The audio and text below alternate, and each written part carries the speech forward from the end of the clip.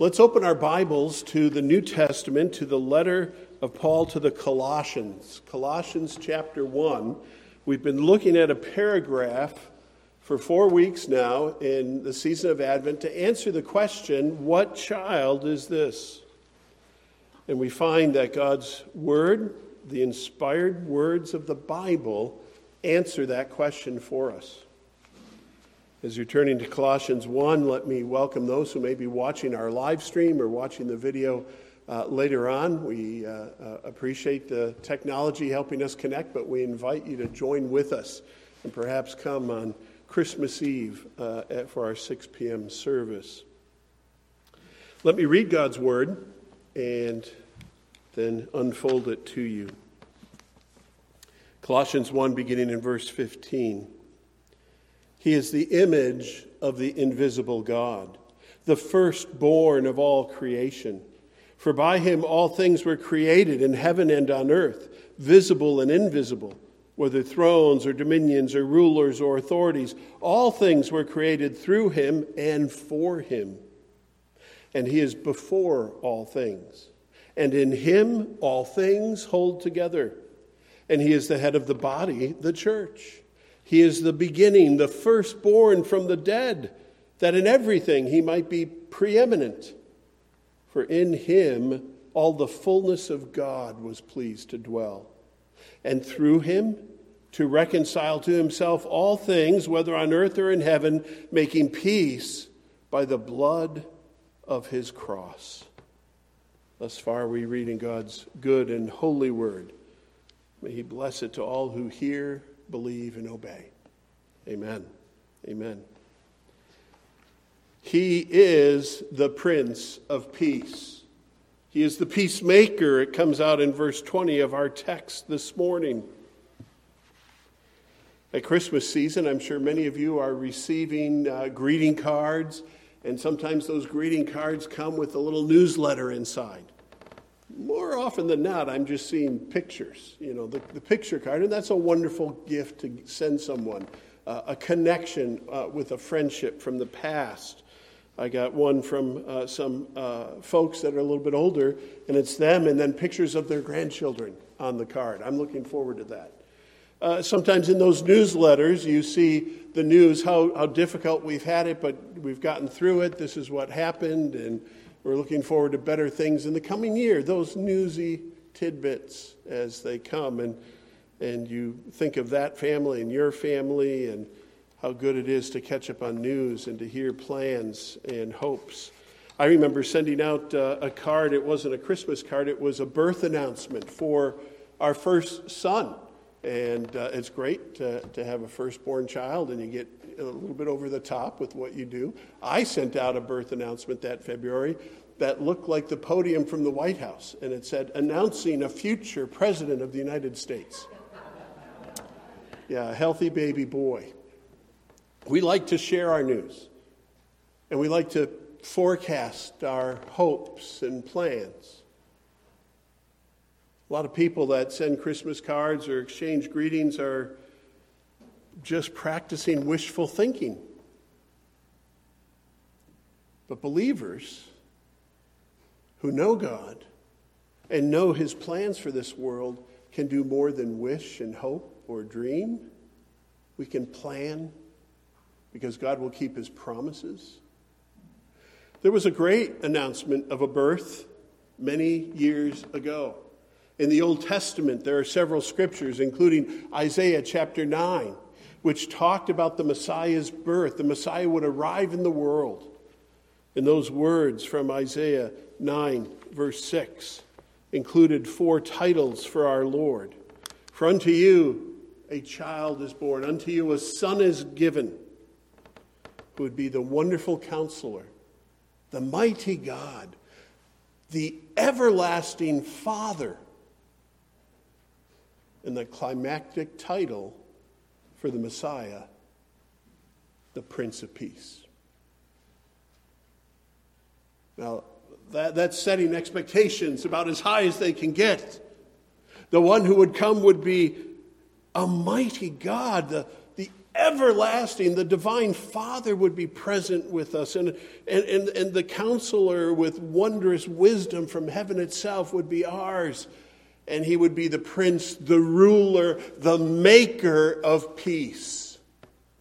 Amazing prediction fulfilled in the person of Jesus. That's why this child is so important. He is God, and he is on God's mission. He is God's gift, and he is the Prince of Peace. Paul, when he wrote to that ancient church of Christians this letter that we've been looking at, he did describe Jesus as God. In him all the fullness of God was pleased to dwell. He was creator, and all things were created by him. And, Paul writes, maybe he underlined this part, and things were created for him. What child is this? This is Emmanuel, God with us. And this morning, when Paul gets to the end of this paragraph and answering who this child is, he said, through him, through Jesus, to reconcile to himself all things, whether on earth or in heaven, making peace by the blood of his cross. This morning we want to talk about that peace. Last Sunday we talked about the crucifixion, the cross, the price that was paid, how the peace was earned. This morning we look at the peace and the peacemaker. Let's ask three questions. First, who is this Prince of Peace? Who is this Prince of Peace? And secondly, we'll ask, what is this peace that he brings? And thirdly, how do we experience that peace? Just very simply looking at God's word, because God wants us to know the answers to these things. And today, as a preacher of the gospel, ordained to gospel ministry, I declare to you that you can have that peace of God today. It can be yours. Who is this Prince of Peace? Well, the first thing I want to point out, as the Bible itself does, he is the prophesied one. The prophets of old, in fact, the whole of the Old Testament points to this baby. The whole of the Old Testament points to Jesus. And in the fullness of time, God sent his Son. And specific prophecies talked about his regal status, prince, king, and his role in bringing peace. There's hundreds of prophecies in the Old Testament about Jesus. But let's just highlight a couple about his role as Prince of Peace. So let's start in Genesis 49, verse 10. And we're going quickly. I don't know if you'll get to Genesis 49:10 before we're done with Genesis 49:10. In the Old Testament, the book of Genesis sets many things into motion. The patriarchs, Abraham, Isaac, and Jacob. Jacob had all those sons. And as he's blessing his sons and imparts his patriarchal blessing to his son Judah, there's language here that begins to identify Judah as the one son who will carry the line of promised Messiah forward. The line of Judah, and from that line eventually there'd be a man named Jesse who had a son named David, and you can see historically, genealogically how it goes. But in that blessing, in Genesis 49, verse 10, we read these words, and this is the ESV version. The scepter shall not depart from Judah, nor the ruler's staff from between his feet, until tribute comes to him, and to him shall be the obedience of the peoples. And if you have an ESV and you see the word tribute there, you also see that there's a footnote that it could also be understood or read as the word Shiloh, which is what I would prefer, because that's the word referencing peace. The words in the Old Testament are very similar, and some of the manuscripts, I think, lean towards Shiloh, which would be a reference to both scepter, rule as prince, and the bringing of peace. If you're looking ahead to that messianic figure, while he was yet a promise, these two images begin to emerge. Turn with me to Isaiah. And we'll stay in Isaiah for a few references for sake of time. Isaiah 9:6, which we just alluded to. Let's read that out again as The prophet, the great Isaiah, spoke so clearly of one who would be born in Galilee and live in the land of the Gentiles. For, verse 6, to us a child is born, to us a son is given, and the government will be upon his shoulder, and his name shall be called Wonderful Counselor, Mighty God, Everlasting Father, Prince of Peace. Of the increase of his government and of peace, there will be no end. On the throne of David and over his kingdom, to establish it and uphold it with justice and with righteousness from this time forth and forevermore. The zeal of the Lord of hosts will do this. How clear does it describe the Messiah who would be born, who would enter the world as a son, a faithful son, undo what Adam did wrong, and gather together a people. The prophesied one, these 4 titles, and the climactic title. I hope you ponder that, especially Christians who've known this passage for a while. Isn't it interesting? You would think that one of the other titles might be larger. Prince sounds like a secondary role, doesn't it? But ponder this, that Prince of Peace is the climax of that list. And he doubles down as he describes in verse 7 that the increase of his government, his reign, his rule, the exercise of his scepter, and of peace will not end. We're not just studying history today, my friends. We are studying the work of the Prince of Peace, which continues even today. In December 2021, in Saratoga County, New York, the Prince of Peace is at work. There will be no end to his work and to his reign. And one day, whether willingly or otherwise, every knee will bow and every tongue confess that he is Lord, this Jesus who was born in Bethlehem. Other references in Isaiah include Isaiah 11. We'll just move quickly through. Isaiah 11 talks about a righteous branch, starting with tree imagery, verse 1. There shall come forth a shoot from the stump of Jesse, a branch from his roots shall bear fruit. But the language, as you move on in verses 6 through 9, talk about a time of peace. The lion shall dwell with the lamb. The wolf shall dwell with the lamb, and the leopard shall lie down with the young goat. Hang on a second. That sounds like a very peaceful picture. The cow and the bear shall graze, and the young shall lie down together. That's a picture of peace. In verse 9, it mentions, they shall not hurt or destroy in all my holy mountain, for the earth shall be full of the knowledge of the Lord as the waters cover the sea. God's plan in the fullness of time under Christ is to rule and bring peace. And in the new heavens and the new earth, there will be no more tears, be no more strife. Prophecy about peace. 2 more in Isaiah. Isaiah 32, verse 11. Isaiah 32, I guess it's verse 1, and then a couple other verses. Isaiah 32 is talking about a king. Behold, a king will reign in righteousness. That's prophetic about the Messiah, the one in the line of David. And then down in verses 16, 17, 18, it describes that king reigning in righteousness. Then justice will dwell in the wilderness, and righteousness abide in the fruitful field. And the effect of righteousness will be peace. And the result of righteousness, quietness and trust forever. My people will abide in a peaceful habitation, in secure dwellings, and in quiet resting places. When the King of Peace, when the Prince of Peace comes and makes peace between man and God, those effects are ours to inherit. Quietness and trust, tranquility, that's the picture of our salvation. That's the picture of our present reality and our future hope in Christ. And there's a further reference in Isaiah 54, verse 10. That'll be our last.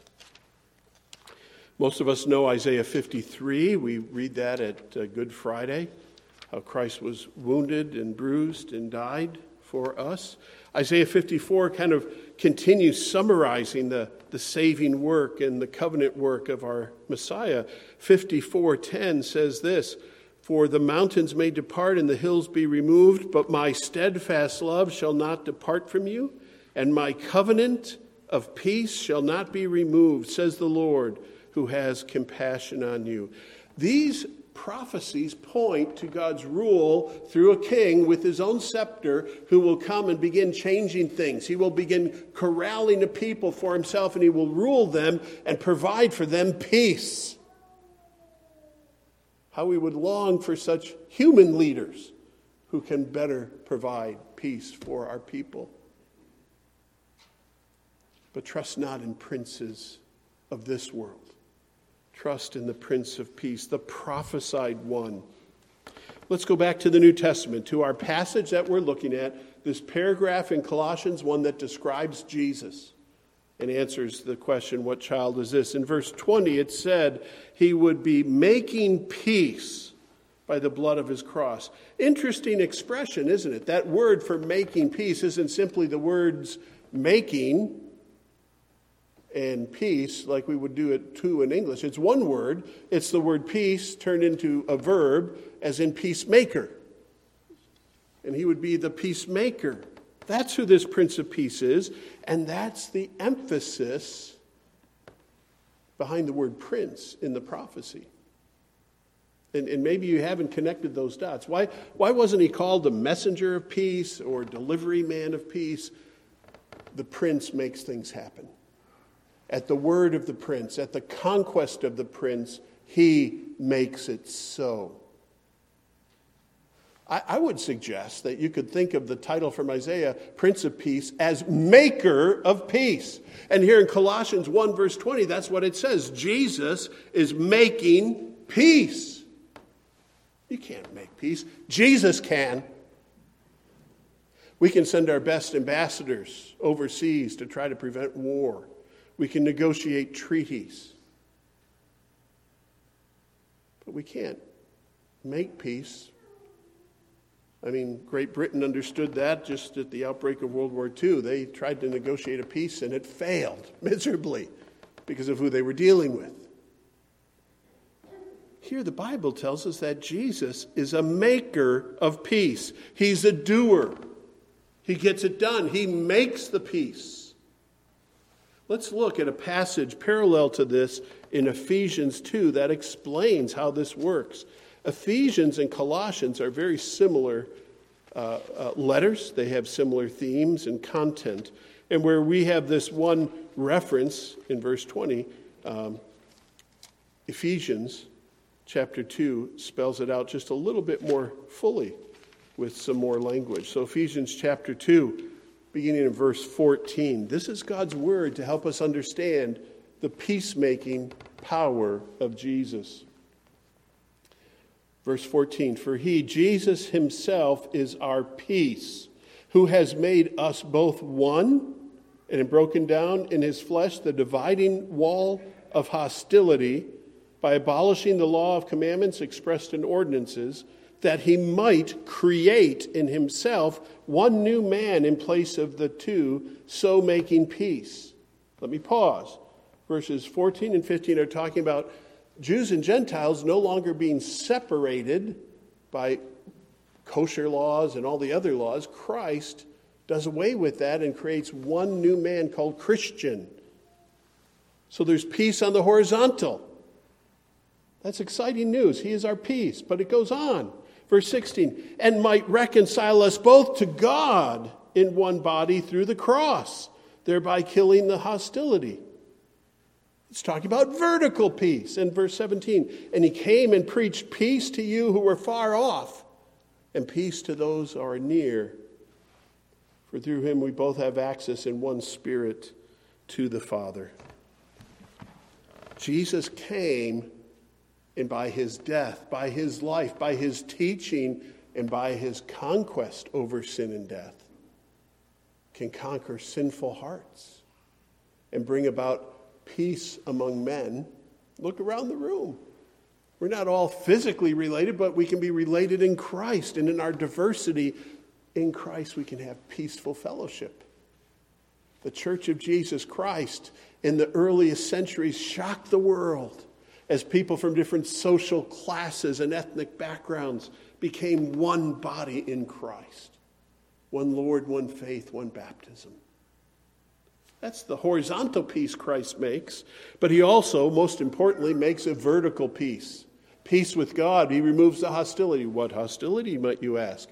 Well, all we like sheep have gone astray. We've incurred sin, and we can't get out of our predicament. We're in rebellion to our Maker. And even though we feel sorry, we feel convicted, we feel guilty, and those are all appropriate when you understand how much you've broken God's law and offended him. You can't undo that. But Christ can and did. By being a substitute, taking the punishment due your sin, and enabling God to look on you, to see your sin justly punished, to see the righteousness of Christ freely robing you, covering you, and God adopts you into his family. You become a child of God through the new birth, through your Christian conversion. Christ makes peace on the vertical and on the horizontal. And there's no one like that in the history of humanity. He is the peacemaker.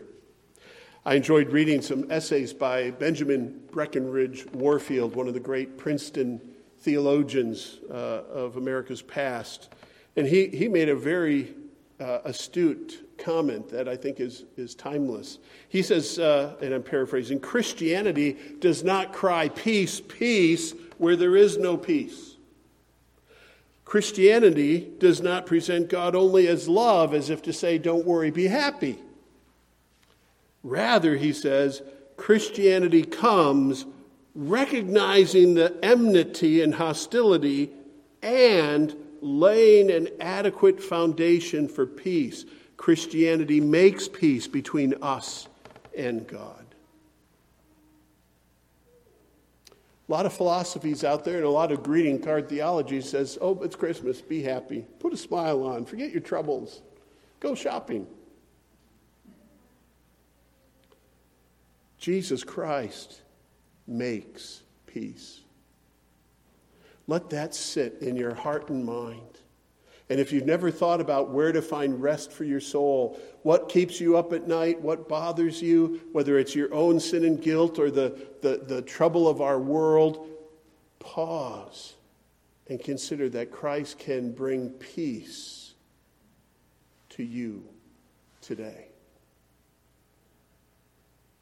One other descriptor, who is this Prince of Peace? He is the permanent Prince of Peace. I'm simply going to remind you what it said in Isaiah 9, verse 7. From this time forth and forevermore. There's no stopping this. The story of Jesus did not end back in the first century. And there were some disciples there, and it's up to us now to do our best. No, Jesus is alive and continues to make peace, to meet people, to heal people, to confront people. Jesus is at work by his Spirit. He is still the Prince of Peace. Our second big heading this morning is, what is this peace that he brings? Let's describe the peace in case you haven't gotten a handle on it yet. The first thing I want to say, it's matchless. It's matchless. And I like that word because what does it mean? Without match, without compare. Something that is matchless is pretty unique.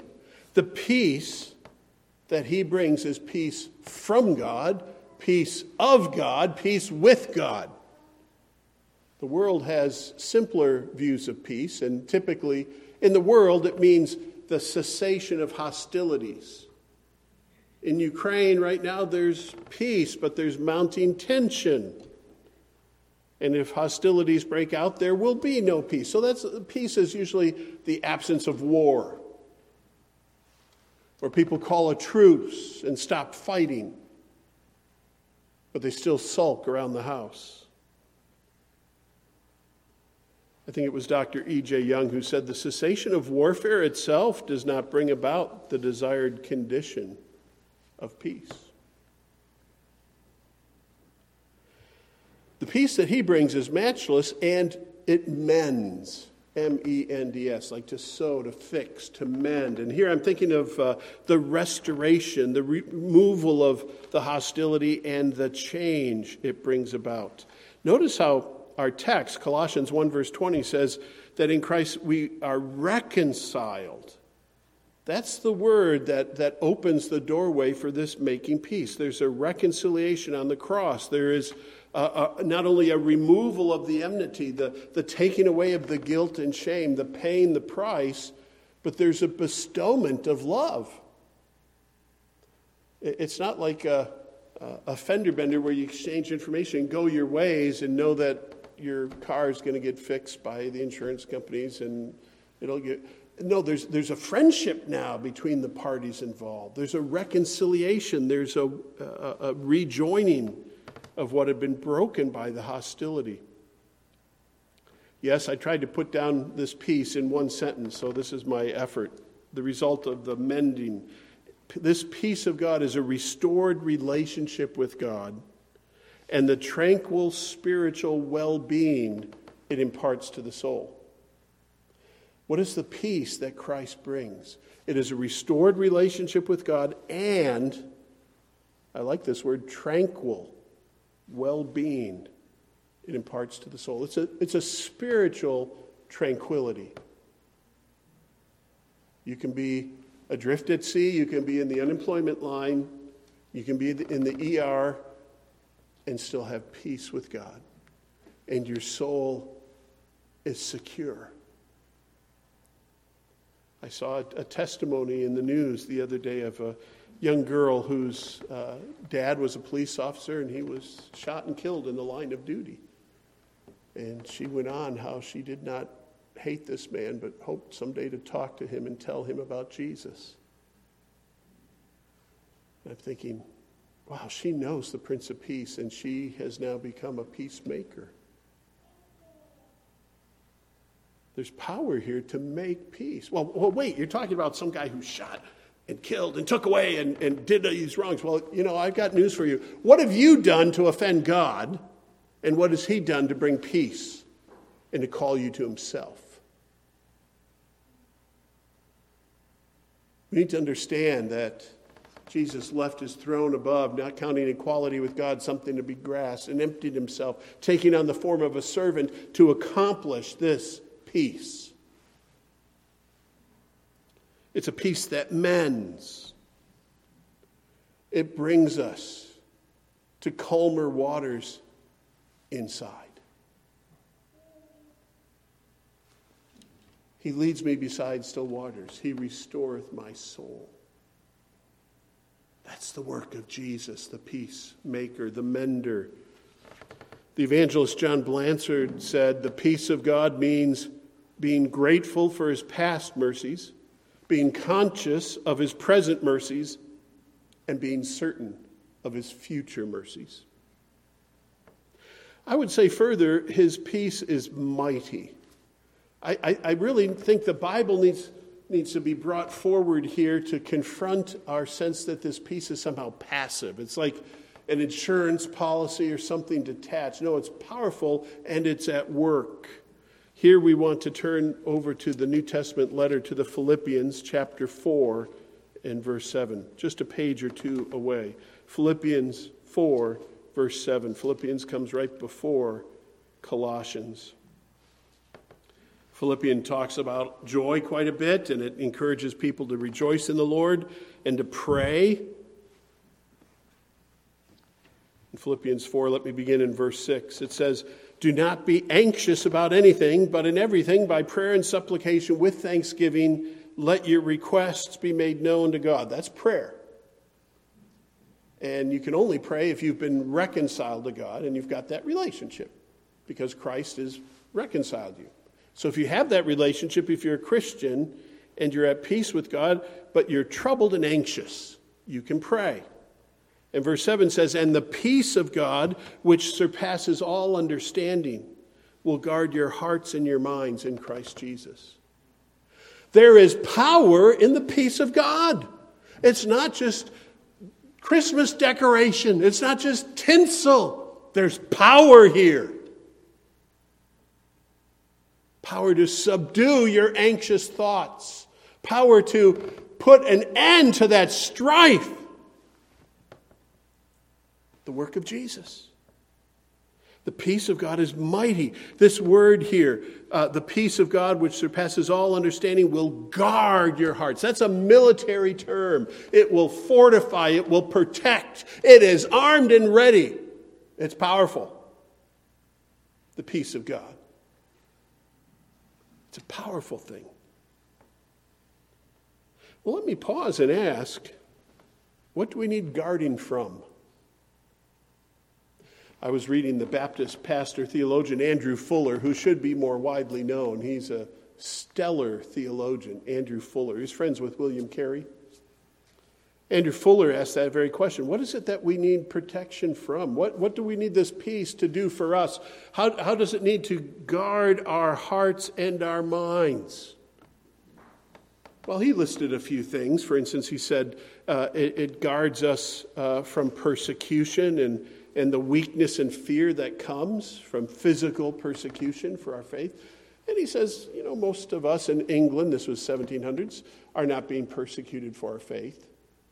And that's probably true for us when we look at what other Christians have faced. So we can have that protection. When we look at the church behind the Iron Curtain, the church in North Korea, the church in China, in difficult places in the Middle East, those Christians appreciate the keeping power of the peace of God.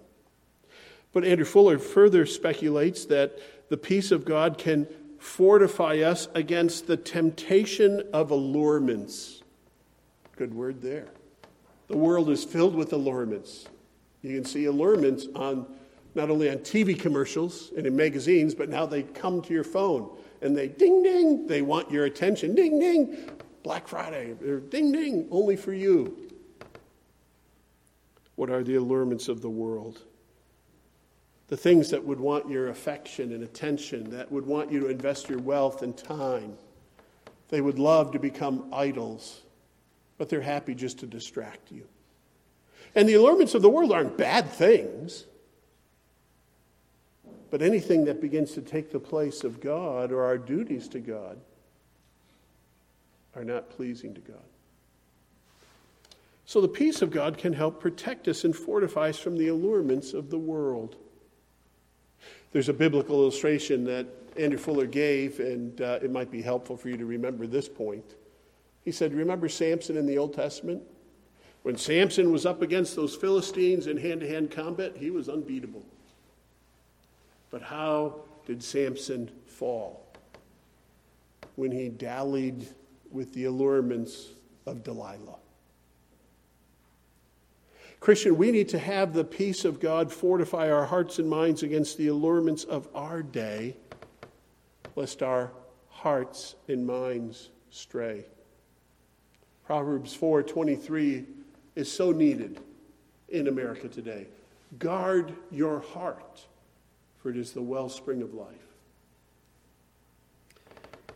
And finally, Andrew Fuller said that we need protection from many of the sorrows of this world, bereavements, disappointments, so many griefs. And these are very real, and these are plenty in our lap. How does the peace of God help us when we hear somebody's in the hospital, somebody's gone on? And Christmas is a very difficult time for many who are widowed or have lost relationships. The peace of God is here to help. The peace of God is here to help because your relationship with God and your knowledge of His love for you and the knowledge that He is now your pilot, your shepherd, your keeper should bring a measure of comfort that you're not alone, that you're not adrift, and that Christ comes with power to subdue the winds and waves of your heart. The peace He brings is matchless. It mends and it is mighty. Stunningly mighty. Every time you hear the word peace this week, think of power. The power of Christ. Well, how do we experience his peace? How do we experience this peace? I want some of that. How do we get it? It's very simple, and the Bible's very clear. The first thing you need to do is put your faith in Christ. You need to not only know this, but you need to commit to this. Many of you know the story of Jesus. You know church language, you know Bible lessons, but you have still kind of withheld the control of your life, and you're kind of balled up in self and hoping that you can cope. Jesus says, come unto me. Jesus says, take up your cross and follow me. You're not going to get there on your own. You're not going to deal with these things. That you need the Lord Jesus. He says, come to me.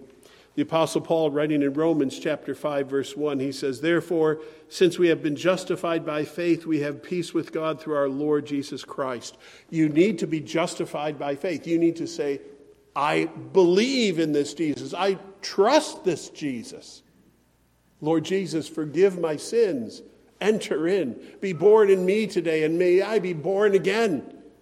Do that which only you can do by your Spirit to bring me into new life. I'm not quite sure how babies decide what time they're going to be born. I thought our first child was coming early. In fact, once on a Sunday, we left the service because we had some Braxton Hicks contractions, only to find out, no, baby's not coming early. So we went back home. The new birth, in one sense, is out of your control. It is to be born of the Spirit of God. So don't put off, if the Spirit of God is today, this moment, calling you to repent and believe, to put your faith in Christ, to pray, Lord, I've sinned. I'm a sinner and I can't save myself. I need this, Jesus, to bring peace with you and take away my guilt and shame and restore my life to what it can be and should be. Doesn't always mean happy, wealthy, healthy life, but a life with God. You need to begin that. You need to ask and put your faith in Christ. You see, this is the way the apostles preached. It's not just something modern preachers do or say. This is what Christianity is all about. Making Christ known as Savior and Lord and inviting people to know Jesus in this way. In Acts chapter 10, Peter was preaching. Remember Peter. Acts chapter 10, beginning in verse 34. Here's a sample. Peter opened his mouth and said, you know a sermon's coming. Truly I understand that God shows no partiality, but in every nation, anyone who fears him and does what is right is acceptable to him. As for the word that he sent to Israel, preaching good news of peace through Jesus Christ, he is Lord of all. You yourselves know what happened throughout all Judea, beginning from Galilee after the baptism that John proclaimed. How God anointed Jesus of Nazareth with the Holy Spirit and with power. He went about doing good and healing all who were oppressed by the devil, for God was with him. And we are witnesses of all that he did, both in the country of the Jews and in Jerusalem.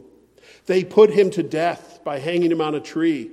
But God raised him on the third day and made him to appear, not to all the people, but to us who had been chosen by God as witnesses, who ate and drank with him after he rose from the dead.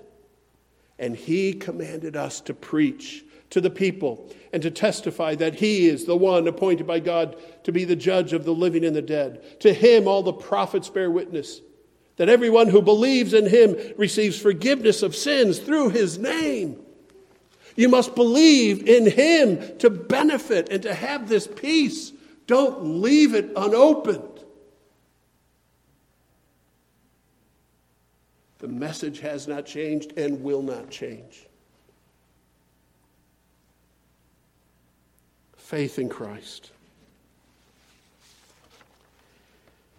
But there's other dimensions how we experience this. When we put our faith in Christ and we're born again, we're believers, and then how does this peace flow through us? Is it all automatic? Well, I wouldn't use the word automatic. I would say it is formed in us by the Holy Spirit. It comes first by faith in Christ, but then it's formed in us by the Holy Spirit. In Galatians chapter 5, there's a list. It's kind of a spiritual list described as fruit. And it doesn't mention bananas or cherries or plums. Or what's a holiday fruit? Fruitcake? No. It uses that language, fruit of the Spirit, not to talk about fruit, but to say this is what is produced by something, like a tree that bears fruit. It tells us that one of the fruit of the Spirit is peace. You know the list, Galatians 5:22. The fruit of the Spirit is love, joy, peace. It's in the top 3. It's beautiful. Peace, and it goes on. Patience, kindness, goodness, faithfulness, gentleness, self-control. When the Spirit of God resides in a believer, this fruit begins to grow. So if you pray and plead and come to Christ even today, make sure you watch for the spiritual fruit to grow. It doesn't mean instantly you don't have those worries or concerns, but they are edged out as the spiritual fruit begins to grow. It's a supernatural activity. Faith in Christ, formed by the Holy Spirit. But then this third concept I want to make clear, it flows to us and we need to pursue it. So the third word here is flows to us. And the flow, not to get too theological or technical, it flows from the objective truth of peace. I have peace with God. I experience that peace. The subjective experience flows from the objective truth. Let me repeat that. If you are a Christian, you are forgiven and you are justified before God. Boom. You are right with God. You have peace with God, period. But your experience of that, the subjective experience, you know it and you're enjoying it, flows from that truth. So what we have to do constantly is look to the objective truth. I am saved. I'm in Christ. God doesn't have anything against me anymore. And now I can be at peace. We need to let that flow from the objective truth into our experience. A contemporary writer named Justin Dillahy in an Advent devotional this year said, this peace, this activity doesn't make peace automatic or easy. If it did, many of the exhortations in Paul's epistles would never have been written.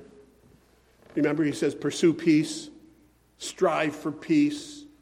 We have to take that objective truth about Christ in us and continually apply it and remind ourselves. It gives us strength. Some author named Robert Horn said, when we lack the peace of God, we should turn to our peace with God. When you're not feeling it.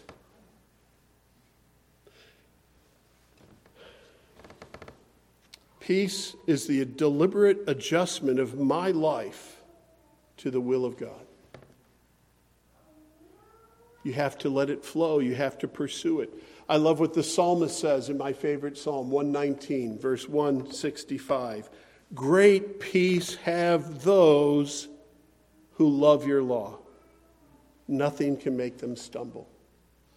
You know what I take away when I see that? I say, I'll have more peace if I read the Bible every day. That's what I think when I read that. And you know what? Let me ask, if you're worried and trembling and your life is a little bit in chaos, have you been reading God's Word? Have you been taking the objective truth that God spoke in His Word and bring it to light to get understanding? Or you've been coasting on your own? It's important to realize that's how the peace of God works. It comes and flows through His Word as we attend to the spiritual disciplines of the Christian life.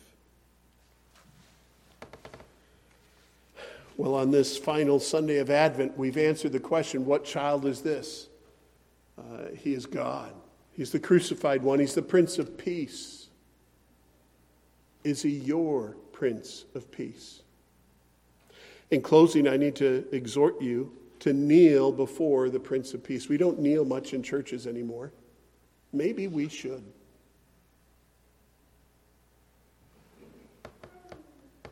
But if you've never knelt before Jesus, I pray that you do today. Having heard that he not only is peace, but he can make peace for you, come to him. O Prince of Peace, take my life. Give me the new birth. Give me this peace. As Dr. E.J. Young simply said, if you would have peace, it is to him you must go.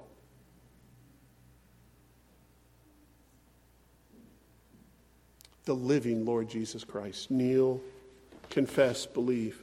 The second exhortation is to walk in the well-being his peace provides, to enjoy it with each step you take, to walk this way. What did the psalmist say in Psalm 4? He said, in peace I will both lie down and sleep, for you alone, O Lord, make me to dwell in safety. Or the converse in another psalm which says, the watchman you stay up late in vain, trying to cover all. You have to entrust yourself to the Lord. You have to walk in light of this peace. Or I like the hymn lyrics. I won't sing them, but you know them. Stayed upon Jehovah, hearts are fully blessed, finding as he promised perfect peace and rest. When we sing that, that's true. Walk in the well-being he provides. Here's a tidbit for thought here. You know the gospel armor in Ephesians 6? Peace is one of the gospel armor pieces, but do you remember which one? The shoes of the gospel of peace. Interesting that the most foundational part of that armor for our spiritual warfare when times are rough and there's danger is there's gospel peace under your feet, so to speak. Which makes me think that we need to walk knowing that we are at peace with God. And finally, we need to work. We need to work to be peacemakers as well. The word that described Jesus in this text, making peace by the blood of his cross, that verb, peacemaker, is only used one other place in the Bible. In the Sermon on the Mount, Matthew 5:9. Blessed are the peacemakers. Will you be a peacemaker, knowing what Christ has done for you? Will you tell others? Will you work with unbelievers? You've heard that expression using the word K-N-O-W, know Jesus and no peace. Or the converse using the word N-O, know Jesus, no peace. We need to tell others. So we need to be peacemakers by being evangelists, by being witnesses and sharing. We also need to be peacemakers even in the body of Christ, among our fellow believers. You know how the Bible often said, pray for the peace of Jerusalem? That's not a political agenda. It's saying God's at work in the world through his people. Pray that his people get along. Pray that his people remind themselves what really matters and what's at stake in who we are and how we behave. Be a peacemaker this week among the people of God. Pay a price to bring about peace between brothers and sisters in Christ. I know it's slow in coming. Justin Dillahey said as well, God is already restoring peace on earth in some measure. It is the good people of God with whom he is well pleased. There is this group, the Bible tells us, with whom he is well pleased, the church, and all who by faith have embraced the Prince of Peace as their Savior. And the ultimate peace awaits its consummation, he writes. We see tiny previews of it every time we forgive one another, or every time the church baptizes a new convert, or every time we commune around the Lord's table, we experience his peace. May God spread his peace far as the curse is found. Let's pray. Almighty God, our Heavenly Father, we thank you for this child, this Savior, this God-man, Jesus Christ, this peacemaker the Prince of Peace. May your peace powerfully work in us and through us for your glory. We pray in Jesus' name. Amen. Amen.